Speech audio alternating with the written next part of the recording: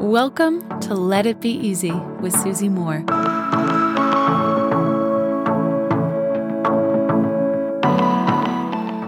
My oh my, I have been reading Shawn Achor's work for over a decade. His book, The Happiness Advantage, changed my life, especially as I was getting started as a life coach. He's also the author of another incredible book called Big Potential. And Shawn's background is so interesting. His background is at Harvard, where he's been working as a happiness researcher for many years, where he actually started out studying Christian and Buddhist ethics.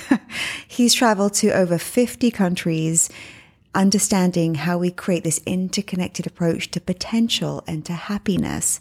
And he's spoken to over a third of the Fortune 100 companies, places like NASA, the NFL, even the Pentagon. And he is this wealth of knowledge when it comes to learned optimism, when it comes to mindset, when it comes to behavioral change. One of my favorite Oprah interviews ever was with Shawn. He's so real. He cares deeply about people. You may know his TED Talk that's had well over 20 million views. Oh, Shawn Achor on the podcast. What a dream come true.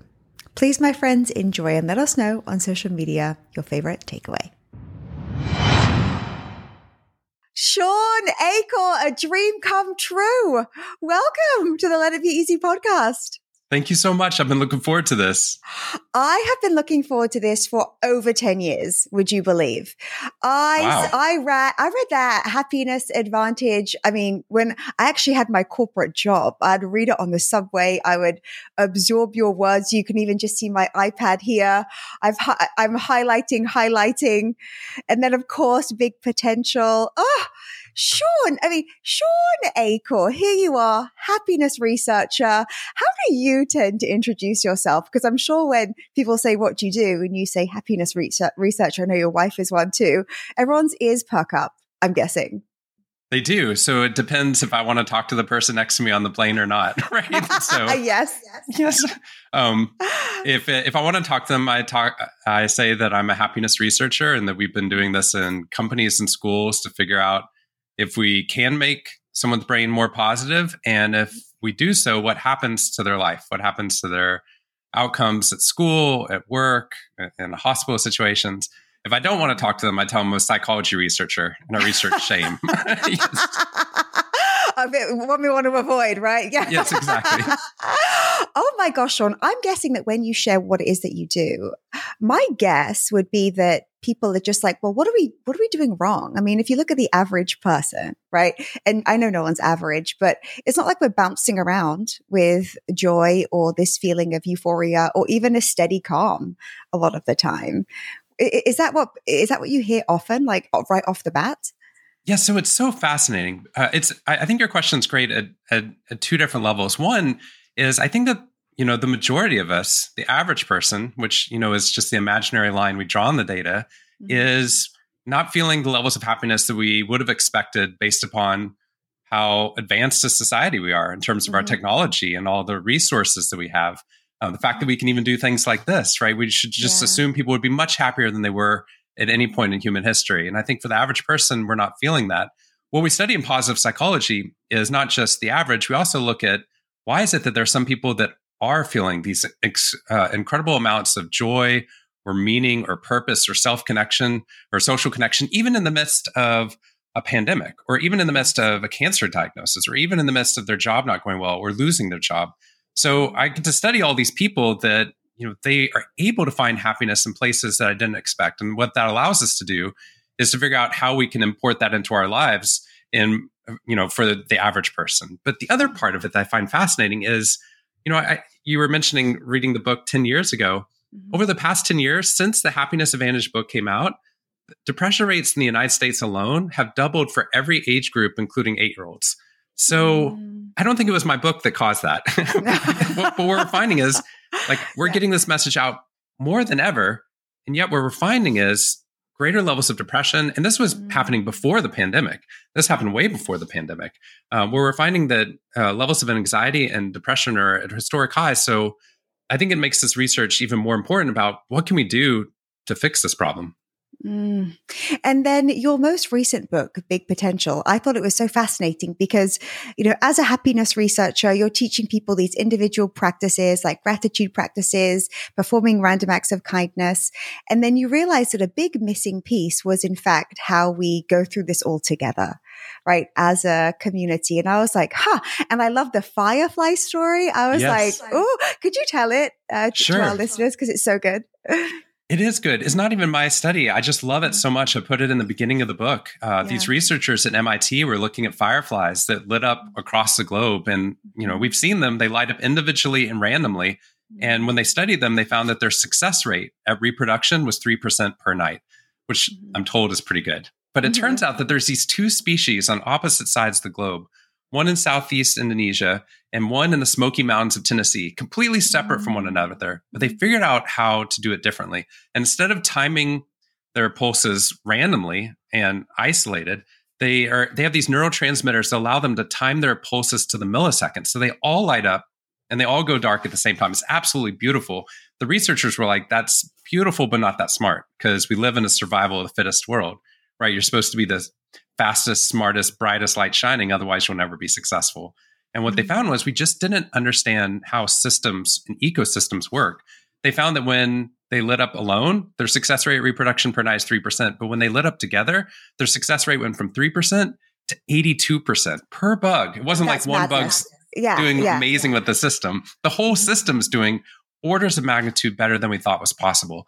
And the reason this was such an important study was we started seeing the same things happen with human beings. We actually found that when we treat happiness like an individual sport, I saw this with the Happiness Advantage, they would put it in the self-help section of Barnes & Noble, right? So you would see it in a place where you're like, oh, you're not happy? Go work on that by yourself. And what we're finding is the greatest predictor of long-term levels of happiness is actually other people. It's your social connection score. So an attempt to raise levels of happiness alone in isolation is not nearly as successful as when we see how much better we are together. So over the last 10 years, with depression increasing, is it because, in your opinion, is it because we are just more disconnected than before, even though we're connected to our devices? Is it directly related to that? Because, you report on good news, right? And it's like, here we are. There's more information and access to content like yours than ever before. Well, what's happening, Shawn? So I'd love to hear your ideas on this too, because researchers don't know. And I think the reason they don't know is because I think there's a lot of things that go into it. During that same period of time, we have increased use. The depression rates have been increasing ever since we've had the iPhone, basically. And I don't blame the iPhone, but what it allowed us to do is be connected all the time to work and have 24-hour news cycles available to us all the time. And then we can get pushes of negative news. Like I never get pushes of good news. Like people just got married or they fell in love and they never thought they were going to find something. No, it's bridges collapsing. It's never even the bridges getting rebuilt. So in our brain, we have all these broken bridges and they don't get rebuilt. And that's pushed out to us through that technology. And then, we had the pandemic where everyone was isolated and alone. And then we feel like we're empowered now to be able to do things on our own. Like we can work virtually. So we're like, I don't even need it. I don't even need other people. I can do this alone. And then what you find is you can do it, but your levels of happiness plummet. You're not doing your commute, which is why you prefer it. But it turns out that without the social connection was actually the greatest predictor of our levels of happiness. So as social connection erodes, we find this is weird. All of a sudden, my life hasn't changed that much, but I'm finding less and less levels of happiness. So, I also think that we're joining fewer things, right? Groups. We do things alone and individually. Church membership has dropped dramatically. The military is struggling to get people involved. And so both of those are huge groups, religious groups and the military was a great way of getting people on the same page doing something together, right? It might not always been the best thing together, but they were doing something together. And suddenly when people feel like they can do religion on their own, or they're not joining groups like a military, or they're not joining a society at a college, we find that we go through life alone. And when that occurs, we find exactly what we see in the research. So we've seen this for 3 decades. When we take that approach, our levels of happiness drop. Do you think, Shawn, that there's almost like a pride that we take in just going it alone, or there's almost like this. Sometimes there's even maybe a fear of other people, or we do feel competitive, or maybe not even worthy of connections. I think there are a few things in play here. And when I heard you share about the hill perception, about, if you've got to climb a hill, it can actually seem larger in your mind. It can seem like 20% more steep than if you're doing it alongside somebody else. And I thought, well, why wouldn't we give ourselves that gift?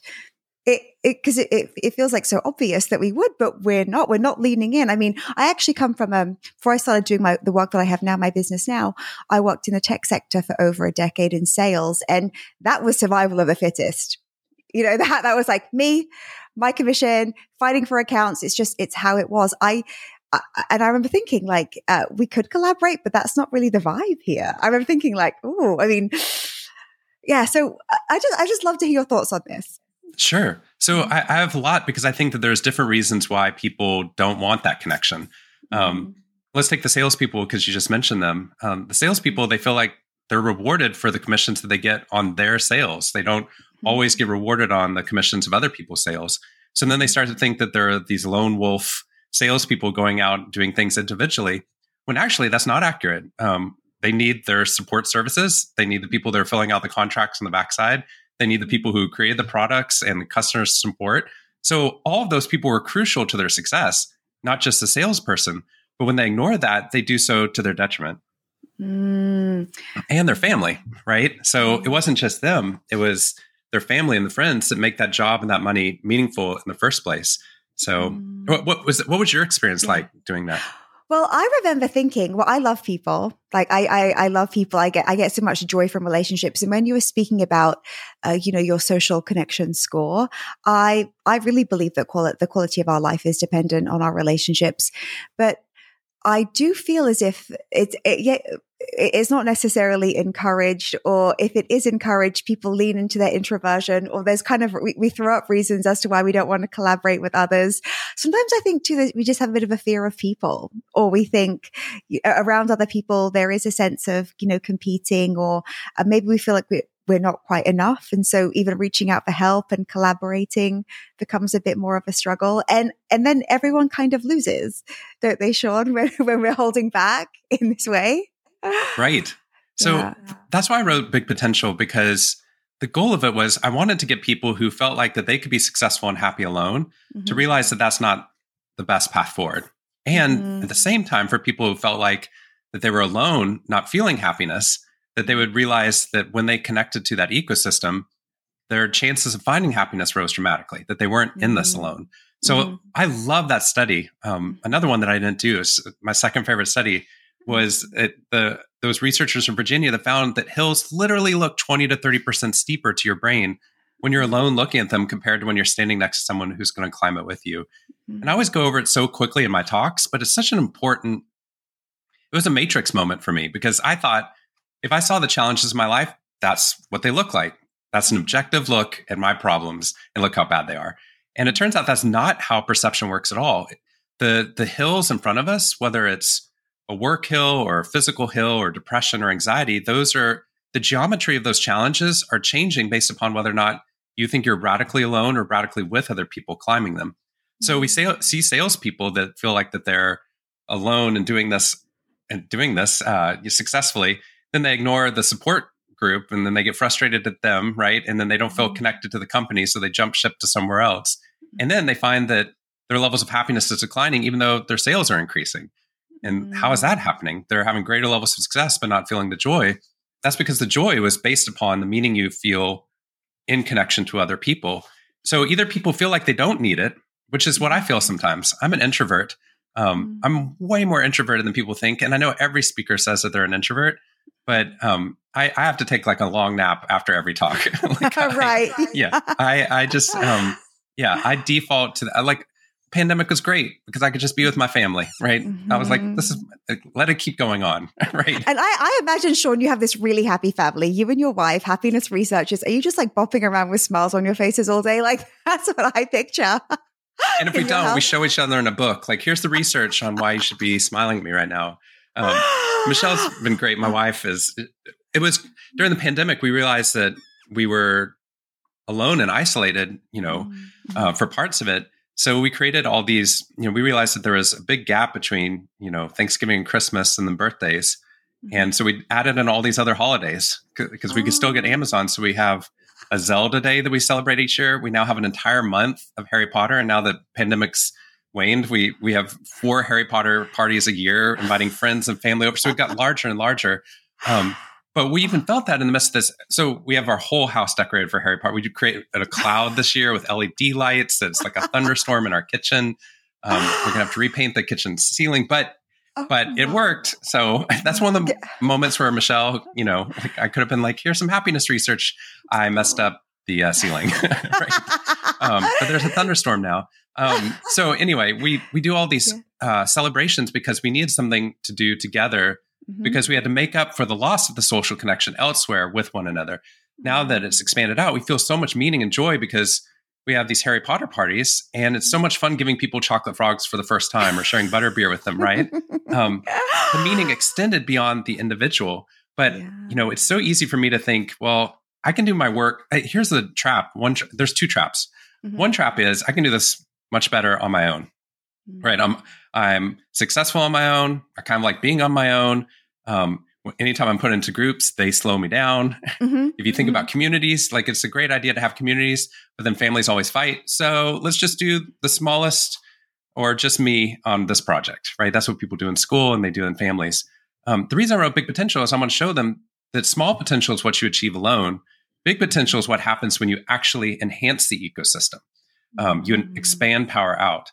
And I think that that's the step that so many people, I spent, 12 years at Harvard with a lot of introverts that are just like you when you were doing the sales, just like very successful, but very like success oriented.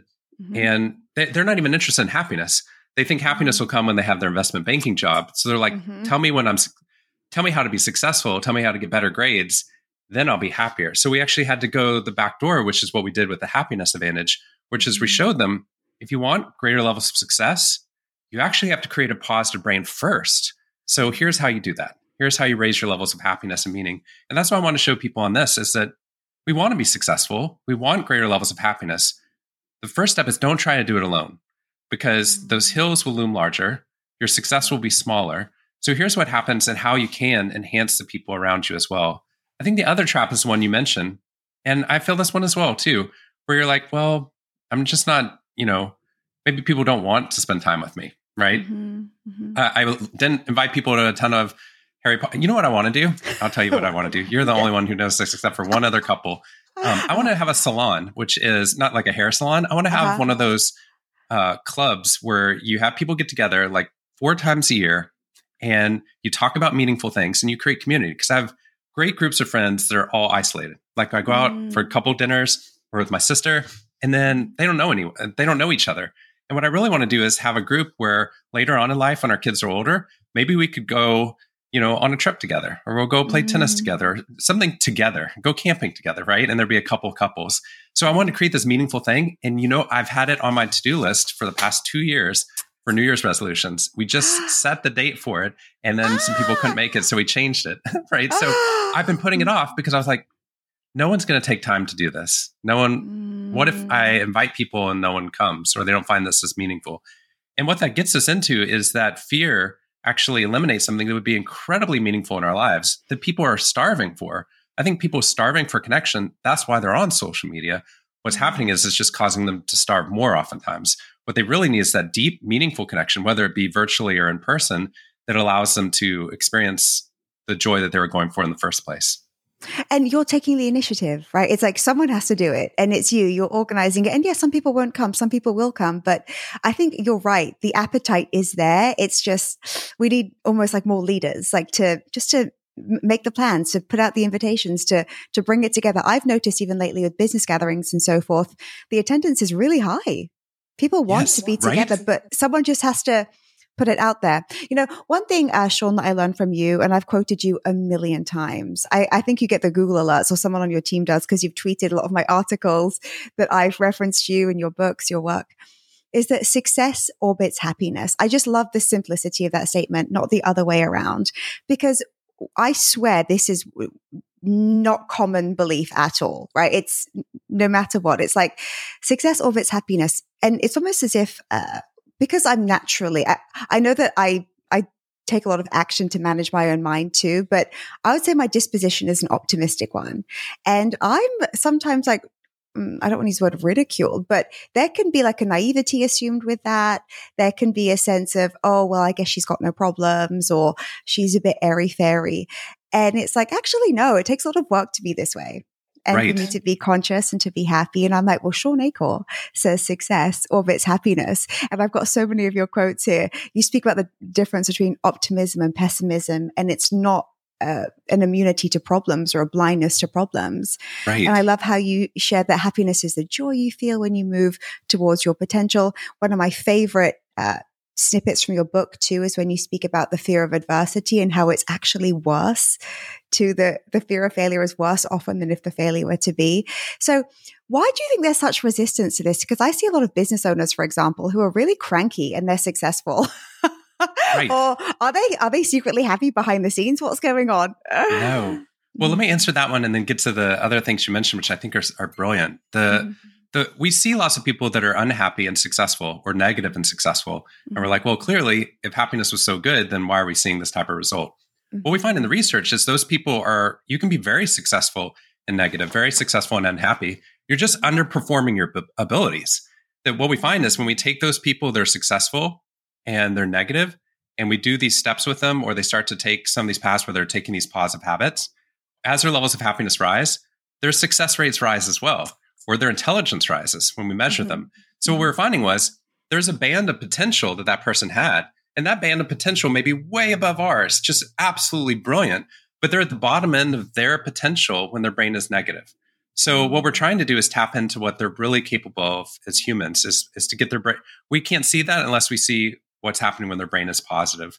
But the resistance that we feel, we get it from so many people. I have so many people that come up to me and say, your book just validated me. Like, this book was about me, the first one, The Happiness Advantage. And part of the reason we wrote it is there's so much data breaking down some of those mental barriers we have. I mean, I thought actually, before getting to happiness research, like many people, I thought happy people were the ones that didn't get it, right? Happy people are the ones that just didn't understand how the world was working, right? Yeah. We think happy people are the ones that are not that smart. Yes. And actually, right? And so we get this with so many people. So then they decide to be more serious or more, whatever it is, they decide to go in the other direction, or dark or brooding. It is so easy for the brain to create negativity or to be dark and brooding. The most primitive part of the brain, the amygdala, that's the part that can see a threat in the world, right? And then you respond to it or you run away from it. That's the most primitive part. The easiest thing for your brain to do is to see problems. The rest of the brain that evolved around it is much more complex, but requires much more effort, to your point. That's the prefrontal cortex. That's the emotion centers. That's the part that has creativity or emotion regulation or judgment. Those are the parts that try to figure out solutions. Like if I see a saber-toothed tiger, maybe we can capture it, or maybe we can tame it, or maybe we can create weapons, right? Whatever it is that person's doing, instead of just running from it all the time, they're coming up with positive solutions to it. So it's easy for the brain to see negative. Just go on social media, right? But it's actually very complex for the brain to see a world that doesn't look like it should and still maintain the belief that eventually my behavior will matter if linked to the right people, which is what we're going for. And, it's so much of your ethos too, is that this, not only is does positivity work, but it has to be rooted in realism. Like we start with a realistic assessment, but maintain the belief that our behavior matters.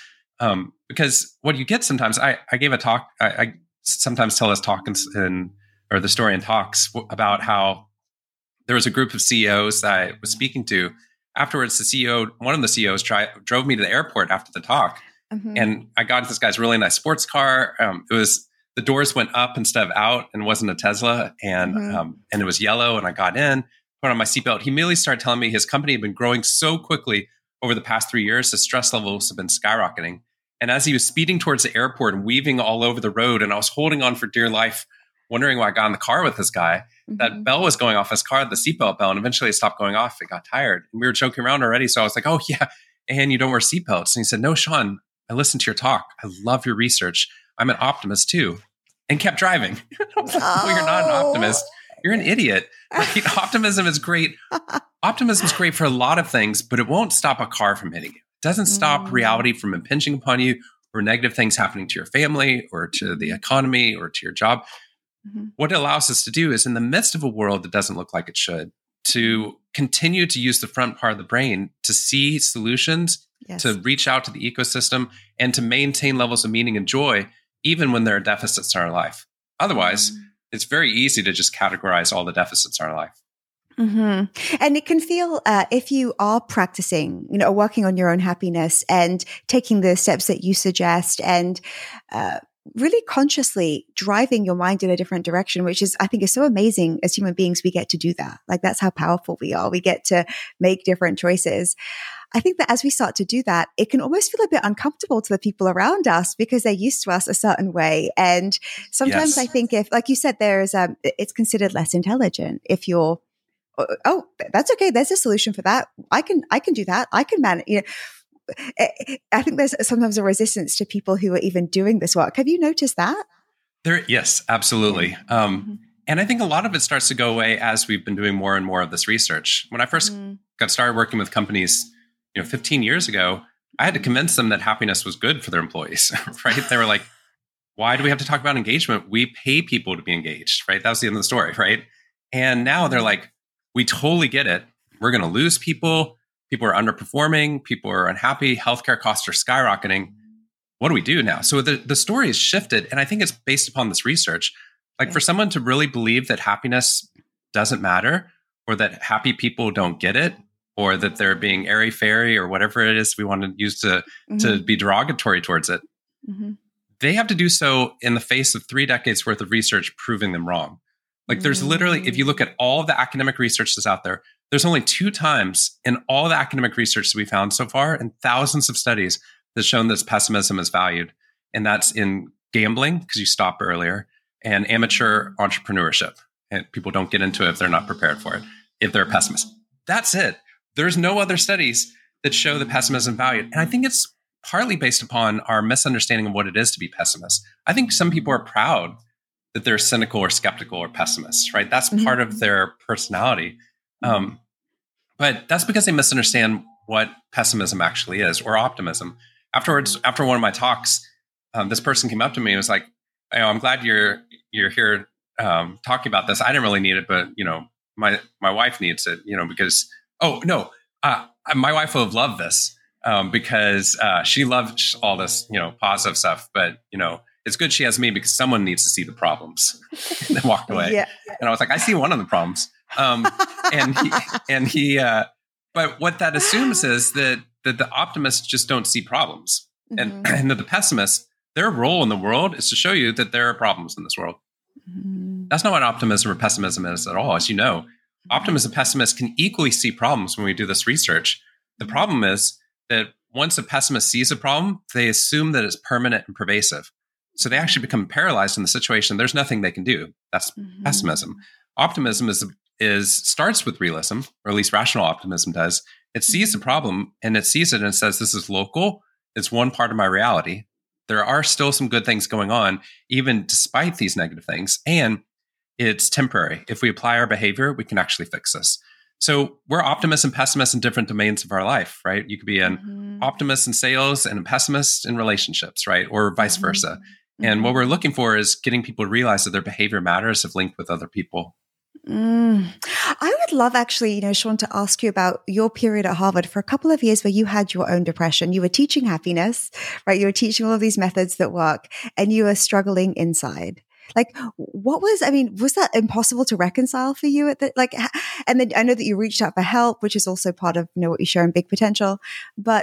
And then I know that when you had your talk with Oprah, she said that for 2 years as well, at the pinnacle of her influence, earning, etc., she was also, and I was like, if anything can prove that it's not the externals that drive how we feel. Yep. Like, I heard you say, if you're having success at that altitude and you're like feeling like shit, it's right. Please, I would love to hear your experience and how you interpret a situation like that and what it can mean for us, for anybody. Sure. Yeah. I don't know. If you're listening to this, I don't know all the challenges in front of you, or problems you have with your family, if you're taking care of elderly parents or you're struggling at work. But take all those problems you see and all the problems you see in the world on X and on Facebook. And then if you don't already have it, just add in $1 billion, a private jet, and celebrity friends. Immediately, it's got to be easy to be happy, right? It's got to be easy to be happy if you're Oprah, right? Exactly. Or The Rock, right? And what we saw with her is that, at the height of her career, she was experiencing levels of depression where she didn't want to go on living, which I think immediately debunks the idea that most of society is built upon, which is once I get to X, then I'll be happy. But then the other side of it was the turning point for her and me were the same. I was at Harvard. This is after I graduated. So I was living in the dorms with the first year students and counseling them during that hyper competitive year of being there. So they're already successful. They did well in high school and they got into a college they wanted to go to. And then we saw 80% levels of depression once they got there. 10% of them, the last time this was public, contemplated taking their life. So it was not just like they were down. It was just stunningly high for groups that were already successful and were intelligent. And so we were looking at how do we decrease depression? So we have people that live in the dorms with them that are professors and graduate students. And so I was there at the time. So I did that for 8 years. And we were, while I was doing this, the first 3 years of doing it, I started going through depression myself. But like you, I think I have a genetic predisposition towards optimism, but I also have a family history of depression. So when they hit at the same time, I'm like, how is this possible? My life is so good, and yet I'm not experiencing the levels of happiness that automatically should come from my life compared to other people's lives. And that made me feel worse. And then I was like, well, I'm here to be there for other people. So I'm going to keep this inside. I'm going to put out a smiley face to other people, inauthentic, so I could be there for them, which was authentic. So I was feeling this mixed and this cognitive dissonance. I kept going deeper and deeper in depression. And the turning point for me was the habits I talk about in the happiness advantage. We've been researching those habits ever since. There are these 5 habits. I do 4 out of the 5 of them, 95% plus days since my mid-20s. But I couldn't get myself to do any of those habits until I had to actually, at the bottom, open up to my 8 closest friends and family, many of whom were peers and competitors there at Harvard, actually. And I was like, I've been going through depression for 3 years. You can't fix it. It's genetic, but I just wanted to tell someone. Suddenly the groundswell of support was amazing. People were calling me, meeting up with me, emailing me, bringing me cupcakes. And it's not what I told them, but the cupcakes were amazing. But as soon as I did that, to go back to the study you referenced earlier, is that hill in front of me dropped by 20 to 30%. Because I'm not climbing that hill of depression alone. I'm climbing it with other people. And then they opened up about things that they were dealing with. And it wasn't big things that we would normally think are big, but it was like homesickness or work isn't going well, right? Or they don't feel adequate compared to their peers. And suddenly we started opening up together and fixing those problems together, or at least listening to them together. So we were in community, even in the midst of competition and conflict. And what we found was we created these meaningful narratives and social bonds that we've kept our whole lives. And it's what pulled me out of depression and got me started on these habits. And it's why I do this research today, because I believe that depression is not the end of the story, which is how depression tricks us. It tricks you into thinking that what you're feeling now is what you'll always feel. But we feel that regardless of depression. We feel like what's happening in the pandemic is always going to be happening to us. Or if we're alone when we first move to a new city, we're always going to be alone, right? If we can't find somebody we want to marry, I'll always be single, right? Like whatever it is, we constantly feel the sense that the status quo is the end of the story. And what this research shows is that genes and the environment only set the initial baseline. If you create these positive habit changes that are like brushing your teeth and change your mindset, we actually find that people break the tyranny of genes and environment over what happens next in their future. I mean, and Shawn, your advice, it's so practical. It's free. Right. It's not like, here's your 3-hour routine for the body. Could you share a couple of the most powerful? So, because I think, someone might be listening saying, I don't even know if I am depressed, but I feel like I'm in a low mood, or I feel a bit disconnected, or I don't feel like that vitality. Maybe there's a sense of apathy. I've been hearing about this, in my communities. I mean, where would we begin if someone's thinking, I even realized that when, when I'm even in my joy, it can be even confronting for people sometimes. Sometimes people even confide, like, how do you feel that way? Or sometimes it's even too much, or it feels like the light, it's a feeling of steadiness. It just feels like it's not available for everybody all the time. So where would we begin if someone's thinking, how do I get some of that? Like, how do I move towards it? Well, what I would say is that this research isn't just for people who are feeling low or depressed. That what we were looking for were things that would work for everyone. And especially if somebody's actually genetically gifted with optimism, we actually need them to be able to strengthen their optimism so it pours back over into the ecosystem, so that they're strengthened when they're around a lot of us that might be feeling anxious or depressed in those moments. So I think that this is for both people that are struggling with happiness and the champions of it as well. I think that this is actually like brushing your teeth. Everyone listening to this, you have genes for teeth that should have rotted out by now, right? We have genes that rot out by age 15 in a high sugar environment, which is what we live in. So genes plus environment, we've been told, predicts who you are. So what it is to be you as a human is to have rotted out teeth. That's the end of the story, unless magically everyone brushes their teeth every day. Creates one positive habit that takes 45 seconds a day. You buy a toothbrush and you get toothpaste and you do it regularly. If you do that, what it is to be human changes dramatically from our genes and our environment. Brushing my teeth, while so inane, gives me so much hope, because it's one of those moments that we know we can break the tyranny of genes and environment. But we saw that, and when we look at other habits that everyone listening to this has and shares, aside from showering, we don't have any. That was it. We got brushing our teeth in. We don't even get flossing in for everyone listening, right? You should.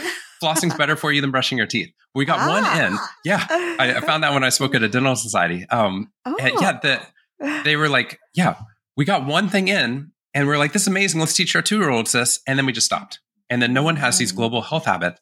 So what I wanted was something that was akin to that everyone could do, that take less than 2 minutes, and that's cheaper than brushing your teeth. So what we did was we got people, there's lots of them.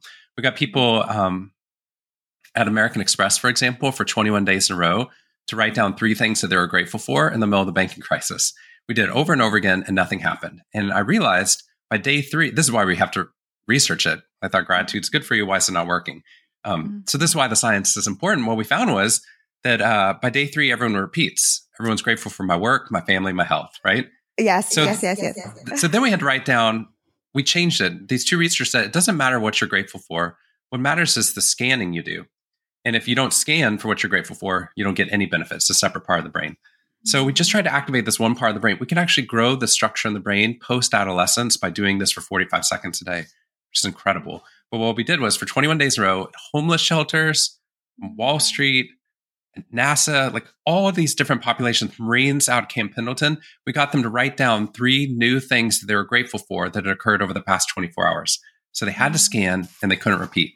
21 days later, your brain builds this background neural app that scans the environment passively for the things you can mention the next morning. So without doing anything, it's passive. This is the reason it works, is your brain starts to process the positive at a higher clip than it was doing previously, because you want something for the next morning. It took a cognitive shortcut.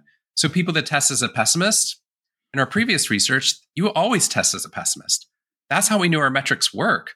Test as a pessimist, you're born a pessimist, die a pessimist, end of the story. We thought that for 4 decades. And what we realized was that was just your initial baseline. If you do this for 45 seconds a day, scanning for 3 new things you're grateful for, make a routine of it, you even do it while you're brushing your teeth, turns out, that's what they do at NASA actually. It turns out if you do that for 21 days in a row, if you test it as a low-level pessimist, 21 days later, you test as a low-level optimist on average.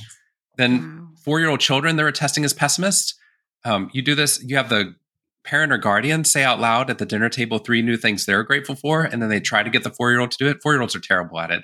They try, but it's usually like 3 of their stuffies every day.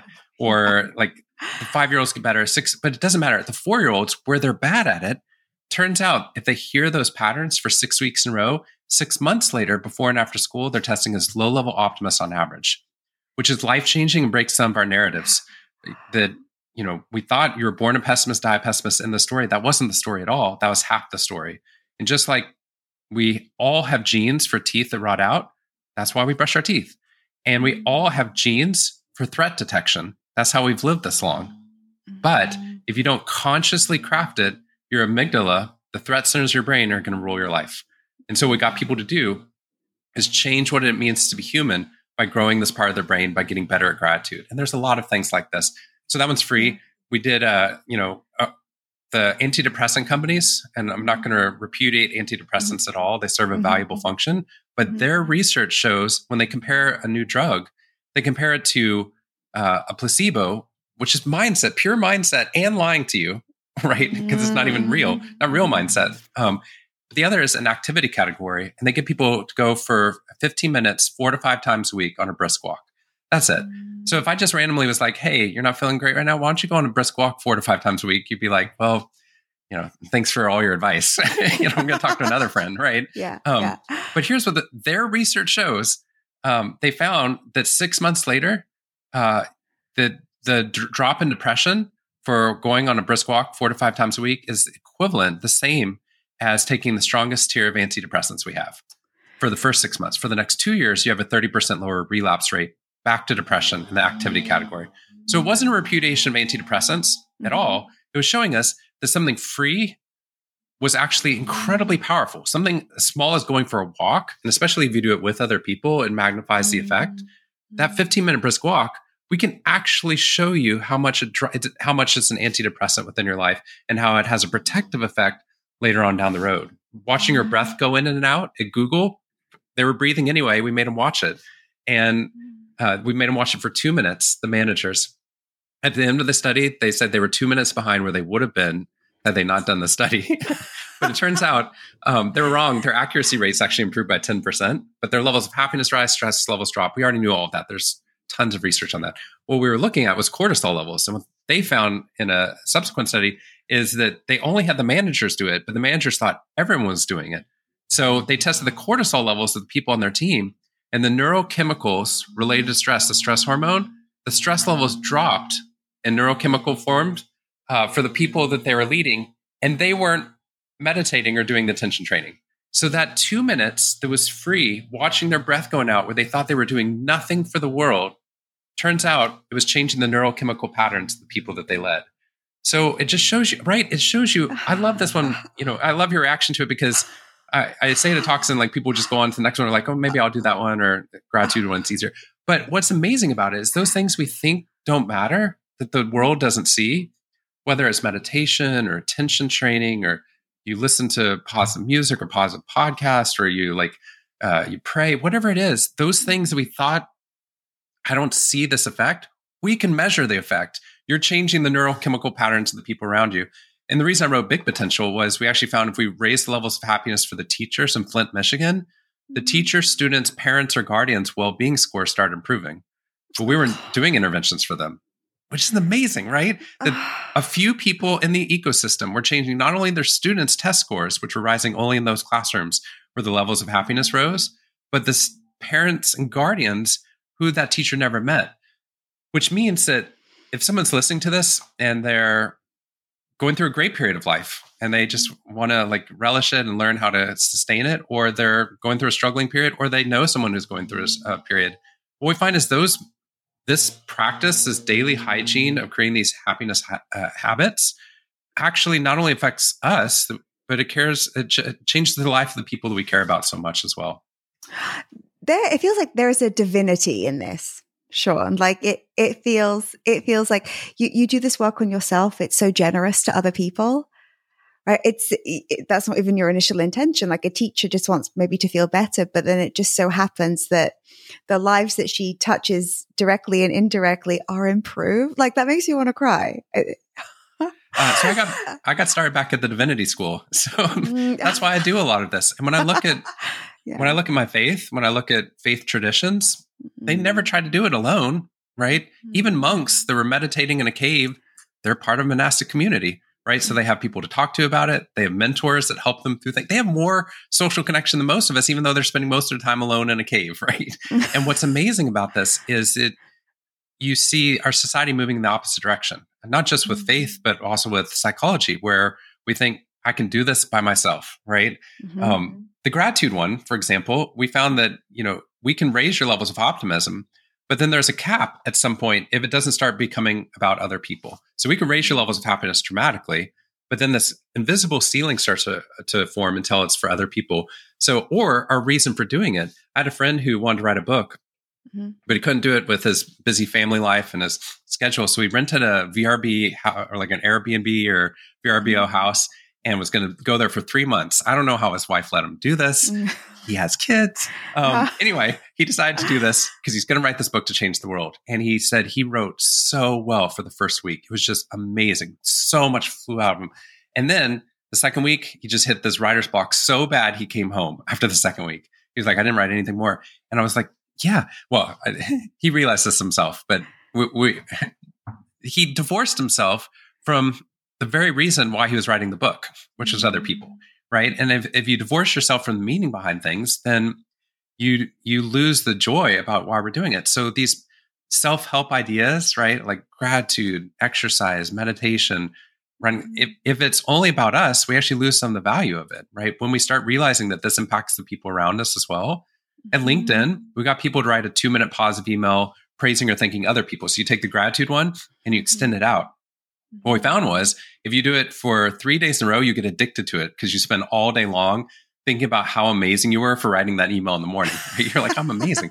But it turns out 21 days later, your social connection score rises to the top 15% of people in the world. And the reason for that is you have all these weak ties. Like most people at day 8 stop the experiment unless we pay them $15. They stop at day 8 because they're like, I'm not a crazy extrovert. I wrote to everyone in my favorites list and my mom twice. That's everyone. That's literally everyone. And then you think about who is a mentor that was in my life, or who is my kid's first grade teacher that transformed his life, but I don't talk to him anymore because my kid's in 3rd grade, right? Or who's that person on my kid's soccer team, that mom who cheers not just for her daughter, but for everyone's daughter equally, right? And you start to realize you have all these weak ties that our brain can decide those are meaningful or not. And when we write a 2-minute positive email thanking them, your brain records that as meaningful, right? Even if the person doesn't respond. And what happens is you create, just like those fireflies, you create a mental map of social connection that's lit up together. And that's why we see social connection rising. What we found at LinkedIn is if someone received 3 touch points of praise, it turns out their retention rates went from 80% to 94%. So same pace, same building, same everything, 14-point swing that took 6 minutes, right? Because it's 3 times the 2 minutes. But what we found that I loved, because that was worth millions to them because of all the hiring practices. Why I love it is if someone receives 3 touch points of praise, they double the amount of praise that they start giving back into the system. So that's how people start to change and see that they're making an impact in people's lives. You can see that this abundance cycle with it. That's so gorgeous. You know, my very first career was in recruitment. You call it headhunting more in the US, but we used to do a lot of research and give it to our clients who are the employers. And it was the number one marker of retention. We always thought it was revenue. We're like increases, bonuses. It was appreciation. It's amazing. It's like, and they're like, see, you don't have to pay people as much as you think. Right. And I was like, well, pay them too, but remember to say thank you. Both. And yeah, right. Exactly. And I think that probably that's why there's such an appetite for, I mean, I know that you speak at length all over the world to so many different audiences, but I think so often, Shawn, the content that I read from you, it's when people start seeing like the really tangible benefits that they really get, you know, you say, Shawn, in the happiness advantage, if you can raise somebody's level of positivity in the present, then their brain experiences what we now call a happiness advantage, which is your brain at positive performs significantly better than it does at negative, neutral, or stressed. And then you say on shaping reality, the external world can predict 10% of our long-term happiness. 90% of our long-term happiness is not predicted by the external world, but by the way our brain processes the world. I think when you give this power, like a recognition, it's almost like a remembering of our power somehow, it feels like to me. An ancient feeling of knowing this, but not always being tapped in. You speak about how outcomes change, educational outcomes, business outcomes. This is what people are obsessed with, right? It's like, how's this going to be good for me? It's like, it's going to be good for your bottom line, but more importantly, it's you're regret proofing your life. That's how Right. Sharing appreciation, showing up, looking for the things that are going well. I feel like we miss our lives if we don't do this, Shawn. And I know that's why you're so passionate about bringing this to young people, to schools, to younger communities. What are you working on now? Like what's going on over with you, your wife, what is it you're creating at the moment? So we've spent the past 3 years or 4 years really looking at hospitals and schools. So when places were feeling so much uncertainty and a lack of appreciation, how do you get people to see the meaning they had seen once in their job that they're struggling to see? Like, because so many nurses are just so burned out that they know they're doing something meaningful, but they can't feel it, right? They're just ready to stop. And the same thing with teachers. My mom was a high school English teacher for 30 years, and it was already challenging. And then add a pandemic into it and political challenges, and then suddenly it becomes, so much more difficult. So we're looking at, could we decrease burnout in the midst of that? And so we actually found we absolutely could. We went into hospital systems, and you hear one narrative, which is burnout rates are skyrocketing, and they were. We went into large hospital systems, and department by department, we showed them that they were not alone feeling those things. We provided the positive psychology information. We got them to look at a work habit together and intact teams like a department to see if they could change one habit together to make things more positive. And then they committed to doing these positive habits. So it's positive psychology, but collectively. And what we were finding was that it was moving so much faster when it was collective, from information to transformation, and that those hills in front of people were collapsing. We were able to drop the burnout rate at these hospitals on these teams in half in a 6-week period of time. And then continued on. But it wasn't just for the people that were working there. While that was occurring, burnout rates in other parts of the hospital were skyrocketing. So it wasn't just like things were getting better. No, things were getting worse. And yet burnout was evaporating for some people, but in the same pandemic or the same school system. So it shows us that there is possible change within the system. But the other part, and this is the part I think is important too, is that when you quantify the impacts for other people, we could show them their patient safety ratings were rising only on those teams. That's how we got to the whole hospital system. And those hospitals we work with, one of them is now in the top 1% of patient safety in the nation, and profitable for the first time. Gosh.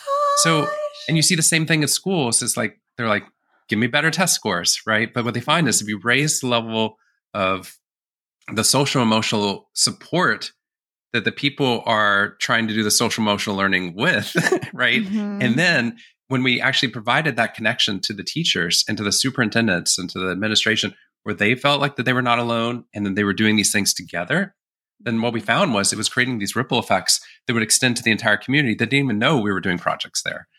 We did this in the poorest county in Iowa in the United States, bottom 10% schools judged by President Obama's administration.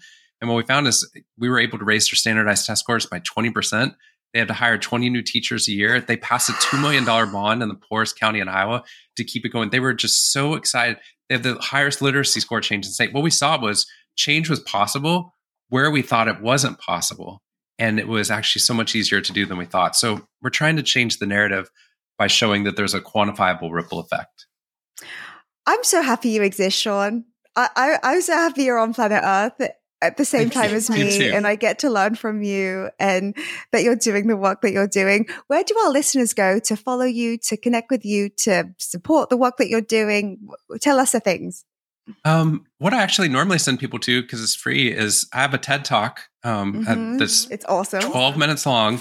That if you heard this and was like, I kind of want to, share this with somebody else, and they only have 12 minutes or whatever it is, we find that that's a good, funny way to get people to hear about what positive psychology is. So if you want to do a short, deep dive into it, maybe check out the TED Talk. If you want to go in a deeper dive or have something that's, more can walk you through these changes, my first book, The Happiness Advantage, I think is the best place to start. My favorite book I've written is Big Potential, but it's the least read, but that's about changing other people. So depending on where you're coming at it, I would actually start with the TED Talk and Happiness Advantage to really, see if this research works for you. Oh my God, Shawn, it changed me. And your TED Talk is hilarious. My friends, Shawn's sister is a unicorn. It'll make sense when you watch the video, when you read the book. I mean, how powerful our minds are. I just think it's like the biggest tragedy that we most people don't know. They just simply don't know. And that's what you're on the leading edge of, Shawn. And I'm so grateful to spend time with you and for the work that you do. And I'm going to continue to follow you, pay attention to anything that you're building, creating, and I want to help any way I can. But Shawn, thank you so much for being here on the podcast. Thank you for having me. We can do all this research, but if people don't hear about it, they can't do it. So I'm so grateful to you. And for the listeners, I hope you take this research and make it come alive in ways that we're going to have to study you and see what you're doing. So thank you to all of you. Until next time, my friends. So much love and ease. Hey friend, I've got something really cool for you. I want to give you free access to my signature course called Slay Your Year, which typically sells for $997. You can check it out, all the details at slayyouryear.com. All you have to do to get access is leave a review of this podcast on Apple Podcasts, take a snapshot of it, and send it to info@susie-moore.com. That's info@susie-moore.com, and we'll get you set up with access.